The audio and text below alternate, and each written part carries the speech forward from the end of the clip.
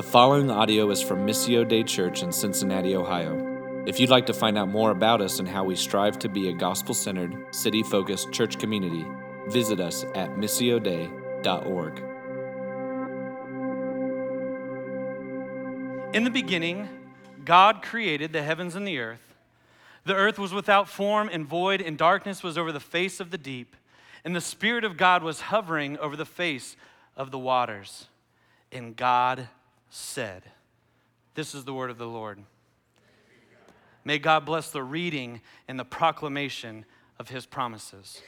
So in this series, we're talking about work and how our reflection of God speaks life into the work we are doing. See, I don't want to ever know anything without it being tethered to the reality of who God is. I have zero desire to study it, understand it, or have further knowledge on it unless somehow I can discover a way that it tethers itself to the revelation of who God is and how he has created us to be. There's a lot of churches out there that want to give you some type of life coaching seminar or some type of 3 steps to a better you or whatever it is, and they try to tether it to God, but it's clunky, if at best, most of the time. I want a deep intrinsic conviction of how we view our lives and how we operate within them because we see the majesty, the glory, and the beauty of who God has revealed himself to be. And so we're going to look at how our reflection of God speaks life into the work we are doing, because work is a part of who we are as people. Work is a part of who we are as people. We all work. And if we seek to understand this in a more holistic way, we can go as simply as back to Hebrew culture. So the Jews who actually, some of them penned these writings that we read from in the Bible, they understood work in a very holistic nature, and they revered work. You see, when God worked and created, he gave us the Sabbath. On the 7th day, the Bible says, God rested from his work. The Jews took the Sabbath as a very holy time in their life. They still do. And what they did on the Sabbath was they took a break from working. So they would even go as far as to prep all the food for the Sabbath day the day before, so they didn't have to work in their cooking. Right? They saw work as a holistic reality, not a title and a paycheck, but something that they do with their very lives. Some of them can even get very far stretched on the pole of what work is, where if you move, you are working. Your body is working. It's doing things that it shouldn't do on the Sabbath. So you have some that actually go out to these stretches where they will just lay in bed all day because they don't want to work on the Sabbath. And they'll have different little categories of Hebrew culture where, this is work, but this isn't, and so forth. And we even see Jesus wrestling with some of that, right? He says, he actually he heals a young man on the Sabbath. And the Pharisees were flipping their lid because this is work, this is doing something. And Jesus challenges them on their view and philosophy and understanding of what work really means. So what I'm trying to communicate is that work is a holistic reality for all of us. We all work, even if we don't have titles with paychecks tied to them. We all work. And so through this series, we're going to be looking at 3 views of our work and how it parallels with who God has revealed himself to be. So this morning, we're going to be looking at God as starter. Next week, we're going to be looking at God as sustainer. And then in the 3rd week, we're going to see God in the midst of struggle. So if work is a part of who we are as people, then what we realize must be true is that it is that way because we have been made in God's image. If work is a part of who we are as people, then we must realize that it is a true statement because we have been made in God's image. And so we're going to take a minute here, and I'm going to try and unpack this to talk about who God is and how he's revealed himself to be. You see, God is God, and he has made man in his image. And we're going to kind of dive into that in here in just a second.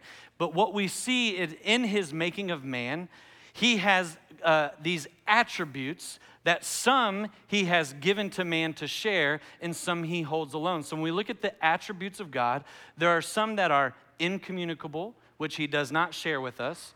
There are some that are communicable, that he does share with us. So 3 of them that he does not share with us. These are distinct attributes of who God is. These would be his omniscience, the fact that God knows everything.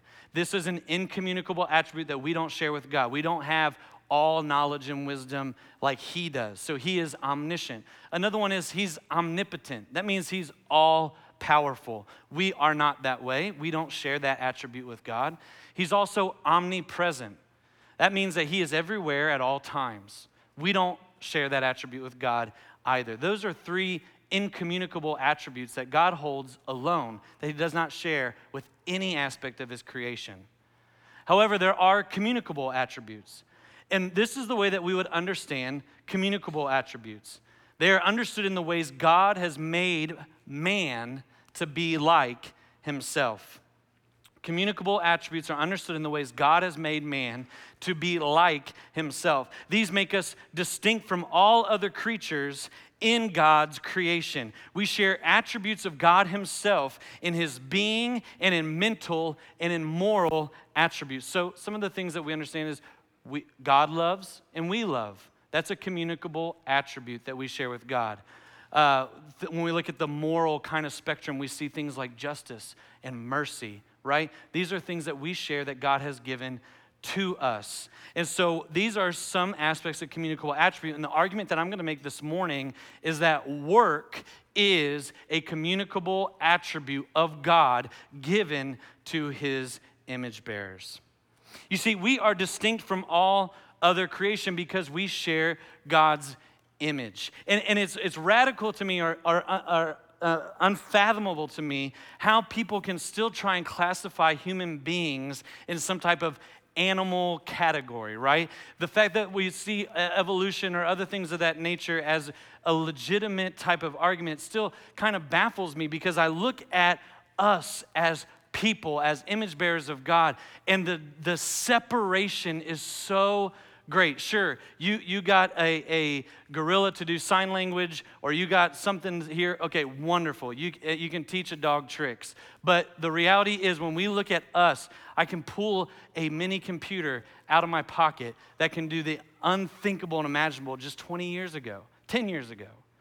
Right? The way that we build civilization, the way that we create industry, the way that we problem solve, the way that we live in community, the way that we do what we do as human beings screams that there is something unique about us and who we are that separates us from all of creation. Even the scriptures in the New Testament declares that the angels themselves gaze upon us in jealousy because we have something that no other part of God's creation has. We're going to find that in Genesis 1:26 through 27. So scroll down a little bit with me if you still got your Bible open. If not, it's going to be on the screen, but it says this. Genesis 1:26 through 27 says, "Then God said, 'Let us make man in our image, after our likeness, and let them have dominion over the fish of the sea and the birds of the heavens and over the livestock and over all the earth and over every creeping thing that creeps on the earth.' So God created man in his own image. In the image of God, he created him. Male and female, he created them." Passages such as Genesis 1:26 through 27 teaches that we are made in God's image. It presupposes that there was some things that human beings hold in common with the Creator that other creatures do not. We are like God in ways that nothing else in creation is like God. Although we are not so like him that there is no distinction between creator and creature.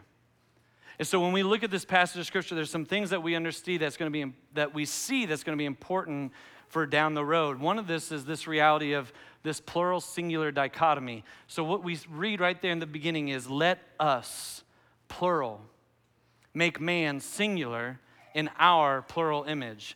This is declaring right here in Genesis 1 the Trinitarian nature of who God is. God is one God existing in 3 persons, and all 3 persons, Father, Son, and Spirit, are present in the creation account. So when God says, "Let us," plural, "make man," singular, in our image, we see the beauty and the declaration of the Trinity right here in the creation narrative.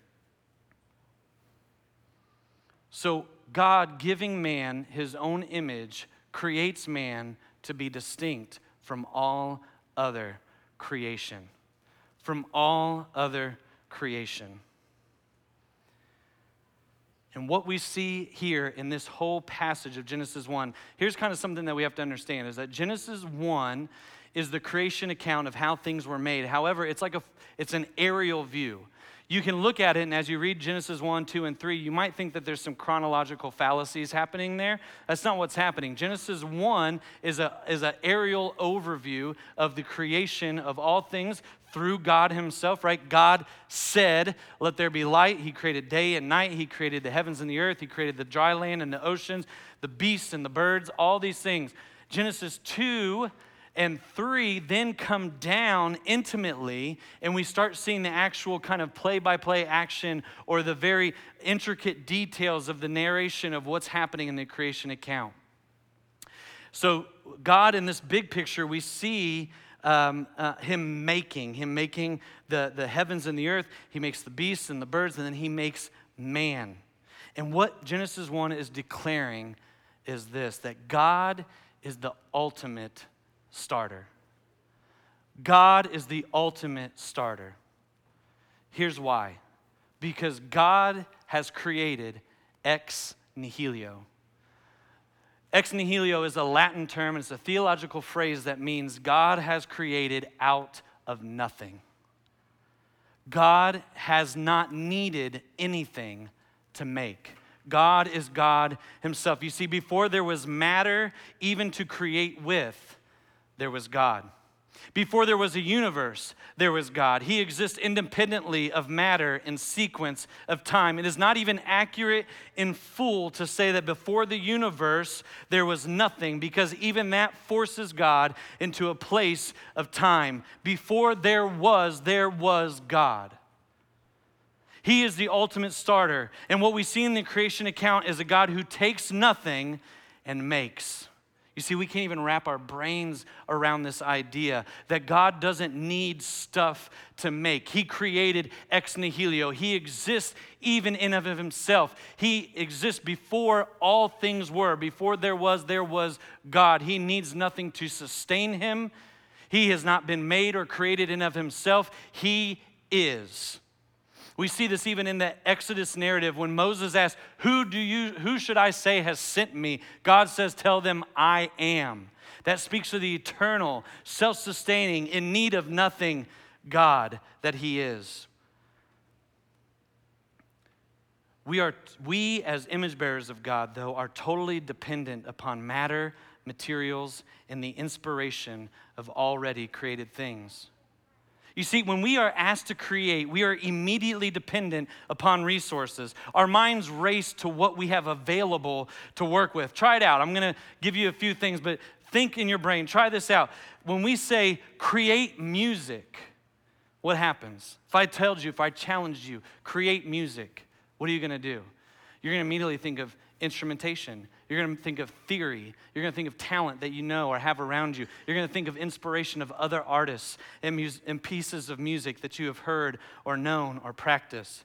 If I asked you to create art, create a piece of art, what are you going to do? You're going to think of medium. Am I going to use clay, paint, pencil? Am I going to use canvas? What am I going to use? And then you're going to think of subject matter. Well, what am I going to paint? What am I going to sculpt? What am I going to draw? Right? And for some of you who are in the world of technology, if I said create for us pieces of technology that we can use in our society and our culture, what are you immediately going to go to? You're going to go to platform systems and coding language that you know and have access to. You see, God is the only true creator. We are at best great thieves of the one true creator. We are at best great thieves of the one true creator. God is the only true creator, the only true artist, the only true starter. All art is theft. There's nothing original. There's nothing that we haven't gained inspiration from. There's nothing that we can create out of nothing to build our art, to start to create even of our own. At best, we are thieves of the one true creator who is God. So then, if God is the ultimate starter, if God is the ultimate creator, and he has made man to be in his image, to reflect him, to have these communicable attributes of work in us, then what does that mean for God's design of man? We're going to look at Genesis 2:15. So turn over if you have to. It depends on how big or small your font is. But we're going to be at Genesis 2, verse 15. And it says this. It says, the Lord God took the man and put him in the Garden of Eden to work it and keep it. The Lord God took the man and put him in the Garden of Eden to work it and keep it. You see, God's design for man always included work. God's design for man always included work. In fact, our work was the first calling and responsibility that God had laid upon us. God made the Adam, right? Adam. And when we study the Hebrew language of the Adam was this man figure who had no real gender. He was mankind in one image. And God called him Adam. And so he took Adam and he said, here, I've created this garden and I need you, Adam, to work it. And so he took Adam and placed him in the garden to work it and keep it. And then what we're going to see as we unpack this narration of the creation story, what we're going to find out is that quickly and suddenly Adam discovered he needed help. What did he need help with? He needed help to work. And so God called Adam, the Adam, to go and see all the beasts that he had created. And he said, give them names and see if you can find one of them to be a suitable helper for the task that I have given you. And his search became futile and empty. He said, there is none that could be a helper for me. And so what does God do? He comes in intimately, he puts Adam to sleep, and he takes out a rib, and he creates Eve. And for the first time in the Hebrew language that we study this through Genesis, we have gender. We have the Ish, the man, and the Isha, the woman. Why was that even necessary? Because there was a task that God had given them to work that could not be completed without a helper. And so this is the beauty of even marriage and sex, that it is the Adam that was the fullness of the representation of the image of God. And when the Ish and the Isha were separated, it is only by the two flesh coming back in covenant union, in the intimacy and joyous gift of sex, that the two become one flesh, and the fullness of the image of God is able to be demonstrated and displayed to all creation. You see, sex and marriage is way bigger than we are. It's about the glory of God and the image that he has placed upon us as his creation. But nonetheless, we have to discover that our work was the first calling and responsibility. You see, we were called to work even before we were called to love. In fact, the covenant love of marriage was revealed to us through a provision for work. It is from God's calling of work that we see the necessity of wife, that we see the outpouring of children, that we see the building of civilization, industry, division of labor, all these things that we call good and beautiful. We have to realize that they flowed from a necessary calling and responsibility that God placed on man to work. To work. At first look, when we see this passage of Scripture, where it says that put him in the Garden of Eden to work it and keep it, we might see that this is simply something to sustain or simply something to care for to make sure that it doesn't die. But at second look, we'll see a deeper portrait of creation, cultivation, and broadening the boundaries of what God has done. Because this is what we have to understand. God, right, he's all-powerful. he speaks and things start existing, things start being, things are being created. So we have the morning and the evening, the heavens and the earth, the dry land and the oceans, the beasts, the birds, and man. And then what does God do? God creates a garden.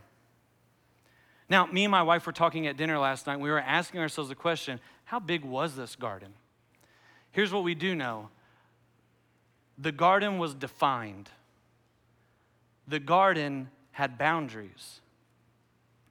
It wasn't limitless, it was limited. We don't know if it was the size of a neighborhood.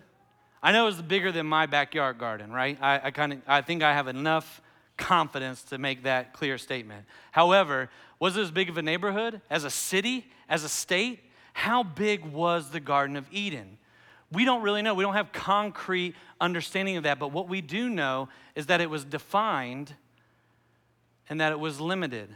God makes this garden unique from all of the other creation that he had done for the sole purpose of man to enter into, to cultivate it, to work it, to keep it. You see, we were placed in the midst of God's undercreated work to reflect him.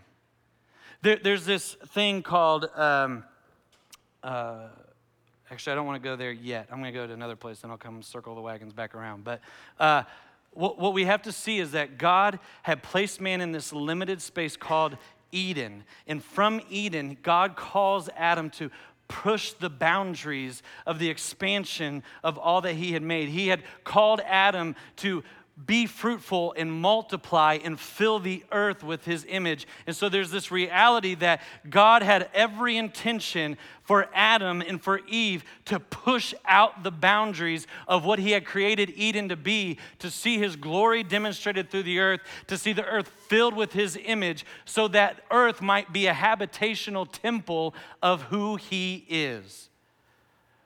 Right? God put us in this undercreated work to reflect him. You see, that which he initially creates is not in its final form. God, it was continually at work. He did not make everything to perfection and then just stopped. And all we had to do was operate and exist inside of it. No, God did not create in its final form. He creates in order to employ further artistry and further design. You see, God made, created, but left creation with stretches of empty canvas. And we as image bearers have the opportunity to stretch and push out the boundaries of Eden, to see it take over the entire earth. He put in us creation, the desire to create, the desire to start, the desire to push the boundaries of what he had made. Again, that which he initially creates, we see is not in its final form. He creates in order to employ further artistry, further design, further elements of creating. But if we know the story well, we know that we don't do that. We don't push the boundaries of Eden. In fact, in our rebellion against God, what he does is he seals Eden off from his image bearers. When they rebelled against God and they ate the fruit of the tree of the good of not 12. That wasn't tongue speech, but when Adam and Eve rebelled and they ate from the fruit of the knowledge of the tree of good and evil, God protected his Eden by casting his image bearers out and sealing off what we were supposed to cultivate and push the boundaries of. And that, in a lot of ways, left man to try and create their own Eden. In a fallen world, we replicated. In a fallen, destructive, sinful place, we pushed the boundaries of, and we expanded and went out. And we express this in a couple of different ways. You see, some of us express the ability to create, but in pride, we seek to obtain the glory. Some of us actually express what God has placed in us as creators, as makers. We express the ability to create, but in pride, we actually seek to obtain the glory. And I have a great story of how this happened. I was going to see a speaker. He's a philosopher and theologian. I highly recommend reading his material. His name is Ravi Zacharias. And I was going to listen to a talk of his. And as he was talking, he shared a story as he was visiting a medical university in India. He did a Q&A session, and one of the students from the university stood up and said, Ravi, what do you have to say about the fact that we are so close to creating life?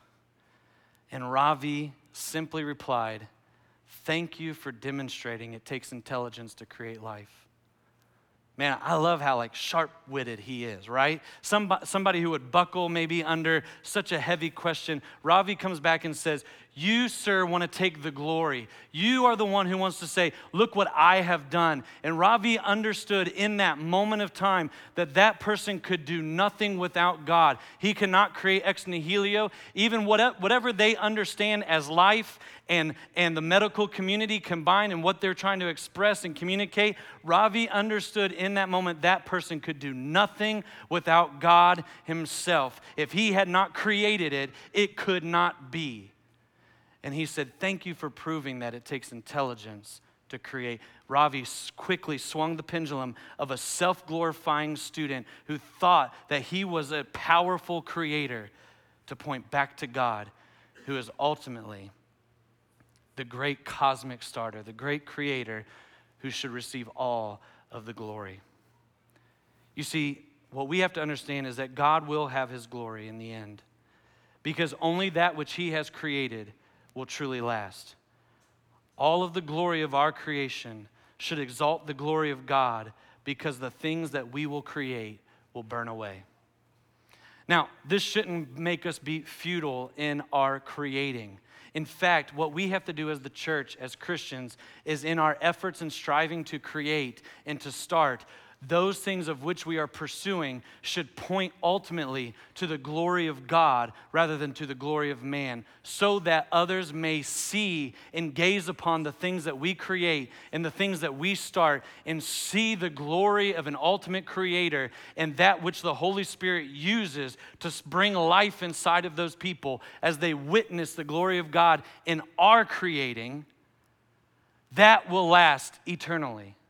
That will last eternally. What the Holy Spirit does through our work in the hearts of other peoples will last eternally. And so when we create, when we start, all of the glory of our creation should exalt ultimately the glory of God. Others of us, though, some of us, we actually reject the ability to create. So we don't express the ability, we reject the ability to create and place the responsibility unjustly on others. The raw reality is some of us are lazy, we're complainers, and we're unwilling to think through creative solutions on our own. Some of us have gifts and talents from God that we bury in our own apathy, in our unfaithful steward. Some of us expect others to carry burdens that they are unable or shouldn't carry in the church, in our work culture, and in our communities, and even in our homes. We expect others to carry the burden because we reject God's design for us to create and to start. Think about it in your own work culture. I bet you in your work alone can think through right now 20, 30 different things that you wish were different, that you wish would change, that you wish would be better about your job. And how many of you sitting in those chairs thinking about that are thinking about another person whose responsibility it should be to do it? You push off the responsibility to start. You push off the responsibility to create, sometimes unjustly onto other people because we are lazy or apathetic or unwilling to express the design in us to create and start. How many of this happens in our churches? Right? Missio is the reality of this unfinished created work, right? If God made all that he made and then he made Eden and there was still work to do, then you better know there's like 1,000, 10,000 times more work here to do at Missio. Missio is not what we want it to be. When you look at the pastors and elders at Missio and you ask them about Missio and its shortcomings and weaknesses, we're nowhere near what we want to be. And we know that. We're not as multi-ethnic as we want to be. We're not as multi-generational as we want to be. We're not as merciful as we want to be. We don't have great programs for kids with special needs like we would like to have them. We don't have great communication skills. In fact, most of you know that, right? Because we just say stuff and then we do it and then we're like, yeah, you better. And then we like trained you all to push back super, super hard about the things we do. And I have to have like 6-hour meetings on why we do communion a little differently. I love that. It's frustrating as all get out. But I actually love it because you guys are trying to be your own studiers and knowers of God's word. And you're pushing back against us. That's great. I'm thankful that you're not blind, dumb, deaf sheep that just follow whatever we do. But there's a reality that Missio is not what we want it to be. And I would ask you the question, are you waiting on me or Pastor Kurt or Pastor Jordan or Pastor Ben or Pastor Mikey or Pastor Kurt to do something about it? Or are you going to do something about it? Are you going to be a starter, a creator? And I get it. There's times where we have probably stifled or at best smothered you with a blanket on what you've wanted to do, and we have done unfaithful stewarding of what God's calling in your life. Forgive us. Don't give up. Let's work it out together. Let's keep pressing forward. And some of us in our communities, in our homes, we unjustly put the responsibility on others to start or create. But this is the beauty of the gospel. The beauty of the gospel is this, that Jesus, the creator, is at work to recreate all we have destroyed, to establish a beauty without end. Jesus, the creator, is at work to recreate all we have destroyed and to establish beauty without end. You see, Jesus, God the Son, is the creator of all that we see. And I said we get back to this where I said that plural singular dichotomy where let us, plural, make man singular in our plural image. Jesus was there at creation. Jesus is equal with God. He is God himself. He has no beginning or created point. He needs nothing to sustain him. And so he is there present in the creation of all that we see. Colossians 1:16 demonstrates this for us. It says this, for by him all things were created in heaven and on earth, visible and invisible, whether thrones or dominions or rulers or authorities. All things were created through him and for him. And this is what we have to see. Our ability to start or create cannot exist without Christ creating. So all things were created through him. It is through Christ that we have even the ability to start or to create. And then that which we do should point to what? His glory, because all things were created also for him. So Jesus, God the Son, is the creator of all that we see. And Jesus, God the Son, is the creator of all that will be. Revelation 21:5 declares this, and he who was seated on the throne said, behold, I am making all things new. Also, he said, write this down, for these words are trustworthy and true. The promise of Jesus to make all things new is a promise that all he is creating will eternally last for his ultimate glory and for the deep joy of his people. See, we, church, have to realize that Christ Jesus is rebuilding what we have destroyed. He is repairing what we have broken, and he is reconciling all that we have lost. Praise God for the gospel. Even in the midst of our unfaithful creating, of our unfaithful starting, we have one who is making all things new for us. And so how should we live this out? I have 4 ways that we should live this out. Number 1 is we should all seek to be starters and creators in our jobs. Now, I'm not trying to press back against what Josh Kelly said last week where you're all trying to be LeBron James. That's not what I'm saying. I'm saying this, though. Every one of us is made in the image of God. Every one of us is given the communicable attribute to be able to create and start. We have that in us. We have to be faithful stewards of that which is in us. So we should all seek to be stars and creators in our jobs. Think about the broken places in your job. What are you going to take responsibility for? What are you going to express the God-given ability to create and start? Where are there hardships? Where are there broken systems? Where are there holes in your employment, in your work culture? I love this. I was actually meeting with some leaders of a place of a business that their type of business typically has a poor work culture. People usually are kind of apathetic. They're kind of, even depression sometimes hits. It's just not a great, it's one of those places on a list of where you never want to visit as an adult. It's one of those, right? I think actually the dentist might be number one, and then this place is like number 2 or 3. So here's what they did. They created a position called Chief Culture Officer. The only thing that this person, and this might have been done in other businesses, wonderful, cool, I don't, anyway, in this particular place, this person's number one job was to know when people's birthdays were, anniversaries were, throw parties. When people do good jobs, they get recognition. They are there to build a happy and fun culture. It's like working at Chuck E. Cheese, but you don't have to be in the hot mouse suit, right? You just get to have pizza and tell people happy birthday all the time. That's a dream job for me. I would love to do that. I don't get enough pizza, and then birthdays. I've lost the point on where I was going with that one. That's why you should always write the jokes down. No, I'm kidding. Anyway, but look, that was a creative solution to a big problem. How can you see problems in your workplace? How can you see deficiencies in your workplace, in your jobs, and express the image of God in your ability to create and to start? I bet you can walk out of here with a list of different things you would love to see different. Take ownership and responsibility on that. We should all be starters and creators in our communities. Man, this is a huge one. In our communities, it might be one of the biggest places that we rely on government systems or other different people to do stuff for us. And our communities are desperate for people to have creative solutions or to start things that demonstrate the glory of God to the people in them.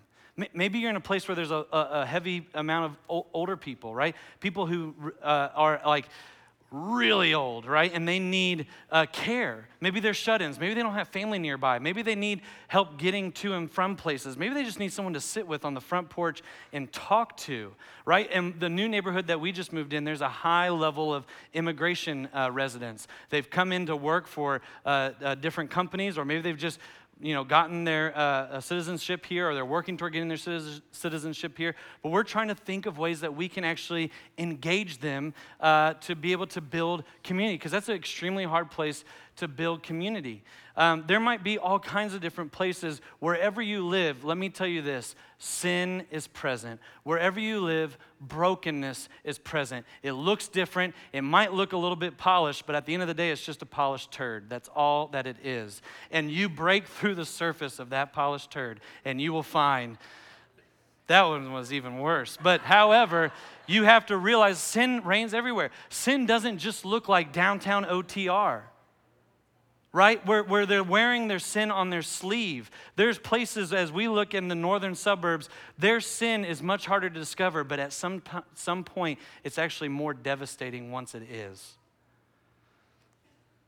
We should all seek to be starters and creators in our homes. This is a huge one for all of us, because there's a lot of times, especially women, can get caught in this reality of once maybe you become or you desire to become a stay-at-home mom, like, where is that ability to be expressed, to be a creator and a starter? And I want you to know that there is you only will put refining or these kind of constricting elements on yourself. Because when we look at the Proverbs 31 woman, right, in the book of Proverbs, chapter 31, there's this explanation of a godly woman.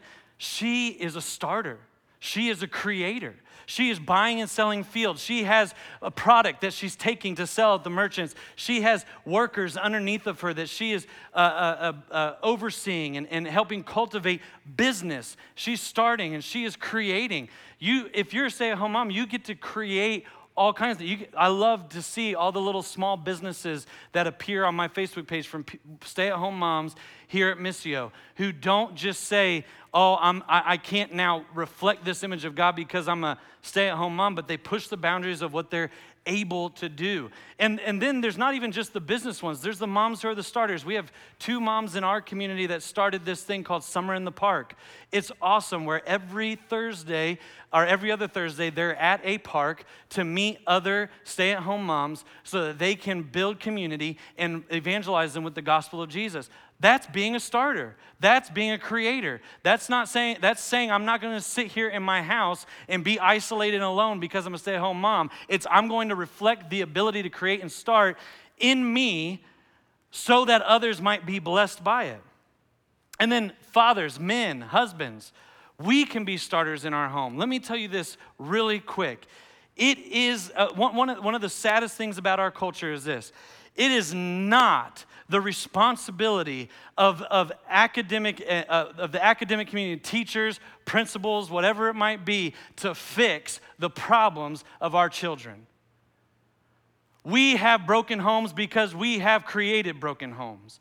We have problems with our children because we have not been starters or creators to change the very culture that's happening in our homes. It is not their responsibility to fix it. It's not their responsibility to have your children behave well. It's not their responsibility to have your children even get good grades. It is your responsibility. Fathers, you're the principal of that home. Fathers, you're the starters and creators of culture. If you don't like the way dinner time's going, change it. If you don't like the way discipleship's going, change it. If you don't like the way your children are behaving, discipline them and change it. You have to be a starter and a creator for the culture that you want in your home. You're raising these children. It's your responsibility. There's too many times that men are completely lazy and apathetic to the culture that's being developed in their homes. And then 10 years goes by and they're scratching their heads, figuring what went wrong and who is going to fix it. We are the lazy ones that I talked about that unjustly put the responsibility of starting and creating on other people. And then also, we should all seek to be starters and creators in the church. Man, we should be starters and creators. And I love seeing people who say, hey, I see something missing and I want to do something about it. We have women who are starting Bible studies all throughout Missio, and it's awesome. My wife gets to participate in one. Women's ministry has been a big need, and it's been an outcry for years here at Missio. And let me tell you something. I'm super excited about some of the things, and I've done my fair share of damage of people who have tried to start things. And in my sense, here's where I'm going to repent. This is where I want to repent this morning, is that I've sought to see the glory for myself, and a lot of times, and in that pursuit of glory, I have destroyed the starting and creating beauty of other people in this church. I'm going to do my best to repent from that. And I'm glad that Jesus doesn't just leave that dead where my hands have tarnished, but he's raising up other women now in the church to see a women's ministry happen. And it's beautiful. And I'm having meetings with them, and I'm helping them, I'm coaching them, and I'm assisting them in healthier ways than I've ever personally done, I think. At least that's my own assessment. But I'm thankful for women who say, man, there's a hole. There's something missing. There's something that we need here at the church. We're going to take responsibility and start and create it, and it's beautiful, and I love it.